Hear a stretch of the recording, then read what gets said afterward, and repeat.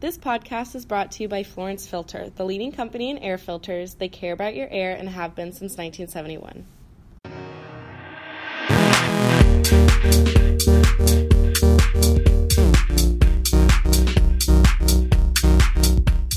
Good morning, everyone. This is Brandon Matloff in Los Angeles. Welcome to the Stella Oak Mavens podcast, where we feature different mavens in different fields. A maven is an expert of an expert. They are the go-to person who you would want to ask all the questions to before making a decision. The purpose of our podcast is to help the consumer be more knowledgeable.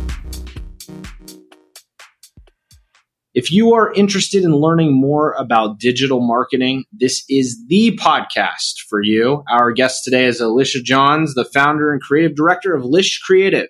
Starting out in freelance, Alisha took her creative passions and developed her own agency where she serves as a creative director and helps companies really brand themselves. Working with name companies like Benefit Cosmetics and Delta, which I'm excited to hear about, Alisha will be joining us to tell her story and provide some insight into the increasingly important realm of digital marketing. Welcome, Alisha. Hi, thank you so much for having me. You're welcome. So tell me a little bit about Alisha in college. Did you intern somewhere that helped you start out? I'm curious where the start really came from. Sure, that's a great question. My career actually started in advertising. So I interned at a branding firm in Pittsburgh, which is where I'm from. And that really helped me get a sense of what it's like to brand different companies.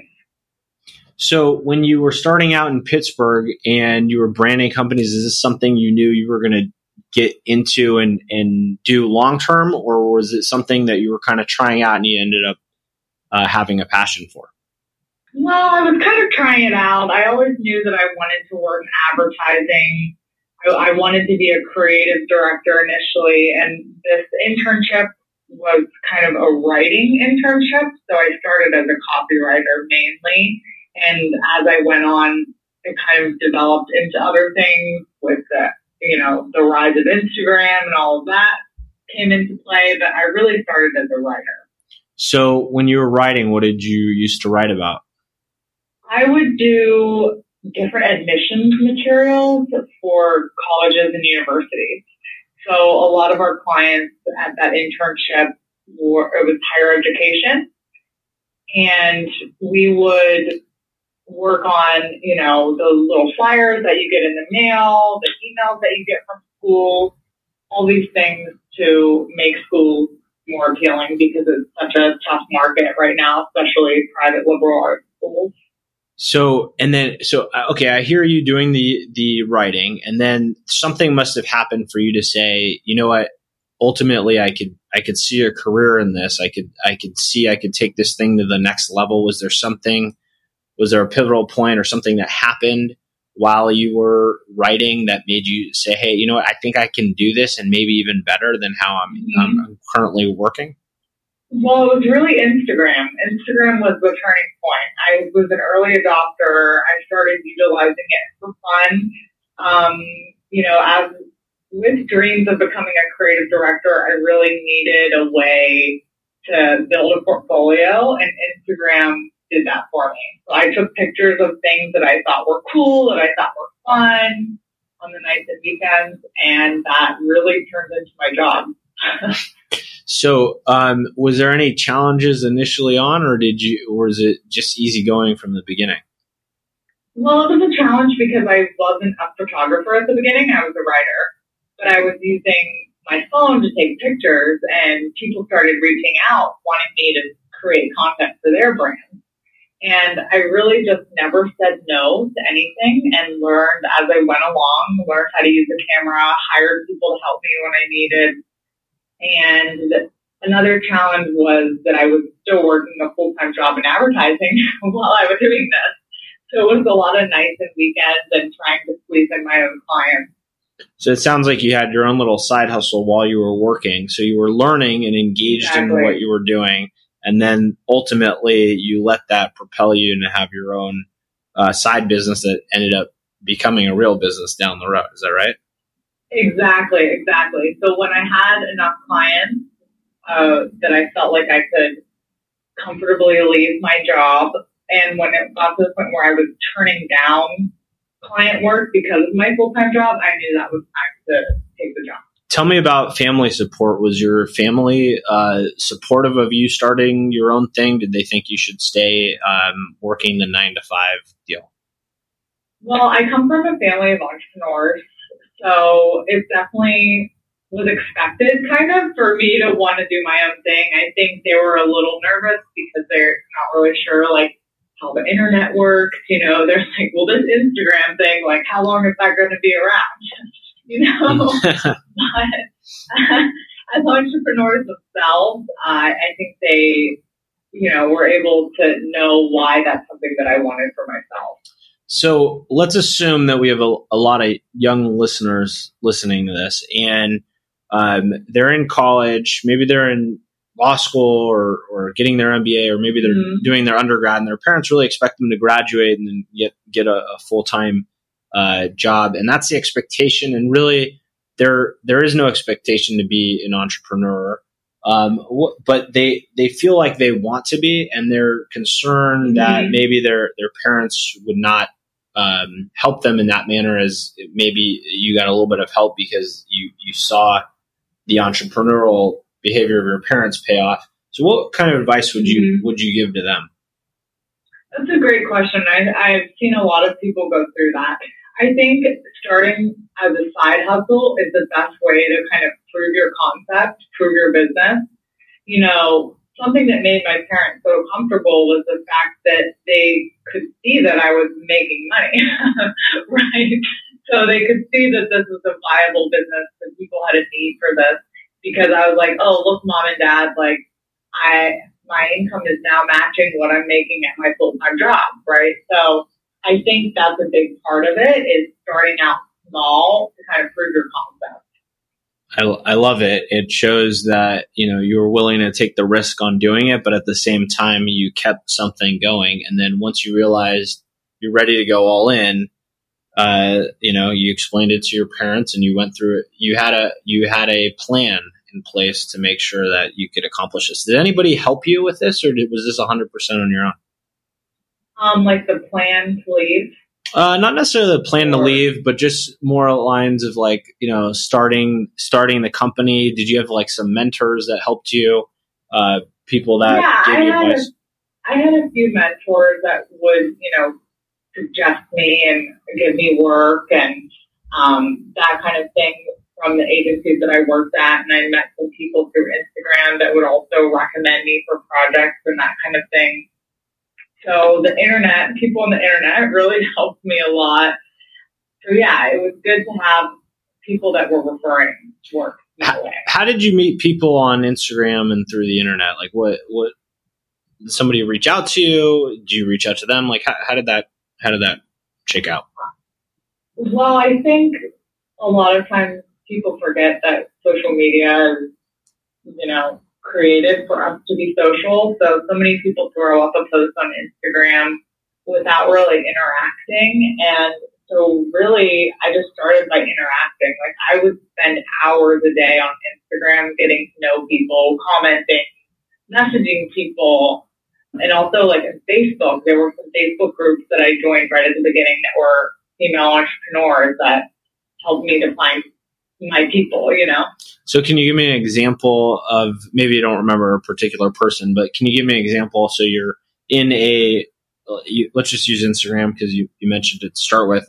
So you see some people posting some either content that you liked, and then you would write to them directly and say something like what? Well, sometimes you just like chat with people, right? So if they have a post about a vacation they're going on, it's, you know, asking them, oh, like, how was it? Like, what was your favorite part? Like, really engaging in conversation with people. And I also had people reach out to me in that way. For instance, one of my best friends and greatest mentors saw my photos on Instagram, thought they were awesome, and reached out to me to be on her blog. And so that is also a good way to, you know, form relationships, is to ask people to feature them or collaborate with them in some way. Makes sense. So let's pivot now to Lish Creative, the company that you founded. So, what does Lish Creative really do? We create photos, videos, and stop motions for a variety of fashion, lifestyle, and hospitality brands. And why do people go through a company like yours versus a competitor or someone else? Well, we attract brands that have our same kind of bright and vibrant style. And it's usually companies that have an internal social media team, but maybe they need a little help. Maybe they need help with the concept. Maybe they have a new product launching and they want a special stop motion to share that with people. When a company is being evaluated by you guys to see if there's something you can do, is there sometimes where it wouldn't be a good fit, like maybe a certain industry, like if it was aerospace or cars, or is there certain industries or companies that you would decline to work with because of the type of industry they're in? Definitely. I mean, I think for us, the best fits have been a lot of beauty, lifestyle, hospitality, because they're bright and fun and colorful. I don't think a dark and moody brand would do well with us. I mean, as much as we can adapt, we also work with a lot of brands that target females. A lot of the work is so feminine and fun and pink. It's rare that we'll work with a brand whose target audience is male.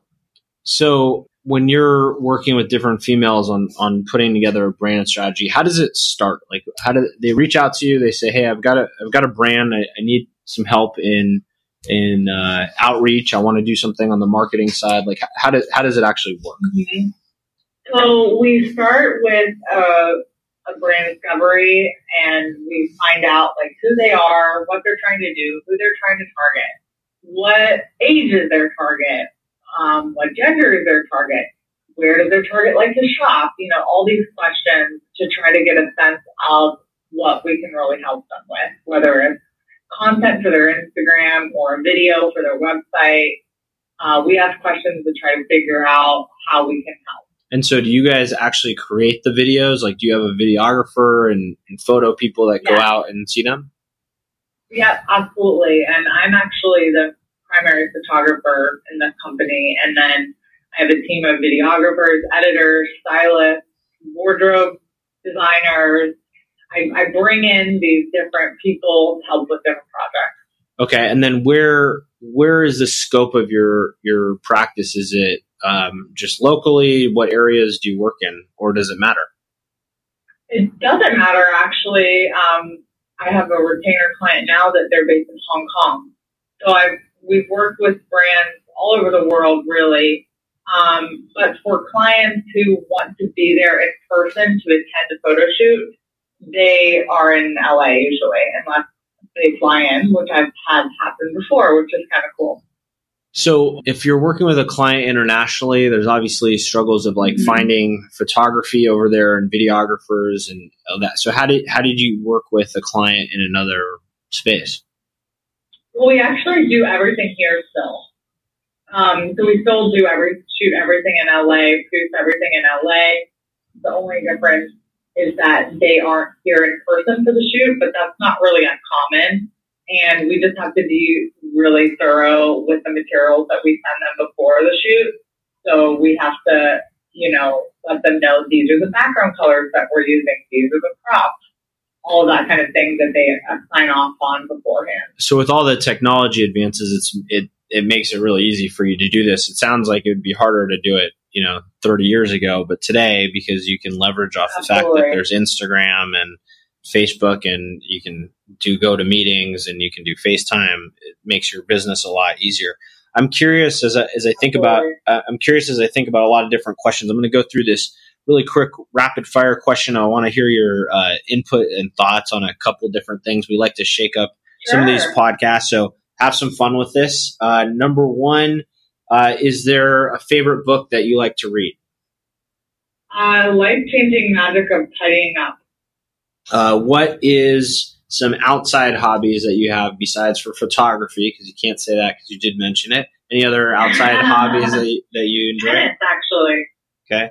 What is the best financial advice you ever received? Hire someone to help. What is the worst financial decision you ever made? The worst financial decision I ever made was probably trying to do it myself for the first year of business. Awesome. Well, thanks for playing the quick rapid fire. I'm curious if there's any new projects that you're working on, anything you're really excited about right now? Aside from client work, I have a course coming out later this summer for people who are interested in photography called Slay the Flat Lay. Can you say that one more time? What's it called? It's called Slay the Flat Lay. And what's the... And a flat lay is a type of overhead photography. So it's, teaching people how to master those Instagram-worthy spreads that you see. Is this an online class or a physical face-to-face class? It will be online. Great. If you are a college student or someone who is trying to get into being an entrepreneur, is this something that they should be thinking about? I think if you're interested in photography or you're trying to be a blogger or you have a product-based business that you need photography for, it would be very helpful. Awesome. So you obviously had a lot of success in working your brand. I can tell you really know what you're doing in all the different avenues that you're using to promote companies. I'm curious if there's any other advice that you would give those starting out and trying to figure out how to do their side hustle. Is there anything we missed or any other advice that you might have? I think the biggest thing is that they need to remember that they can be whoever they want to be on the internet. So start that blog, write that post, build that website, just start and don't be afraid to put on the internet that you're a photographer or that you're an entrepreneur or that you're a writer. Put it out there and make things happen. It really is okay for people to make mistakes because you learn from that and you're able to continue to develop, right? How can our listeners, before we wrap up, how can our listeners connect with you or follow up with you if they want to learn more, if they're interested in either creative marketing for their own companies or they're starting out and they want to learn from you? What's the best way for them to follow up with you? Sure. Our website is lishcreative.com. We're also Lish Creative on Instagram, and my personal Instagram is @AlishyLishy, and that's the best place that you can get in touch with me. Awesome. Well, thank you, Alisha, so much for spending the time with us today. This has been a Stella Oak Mavens podcast. We empower you, the listener, to take control of your life.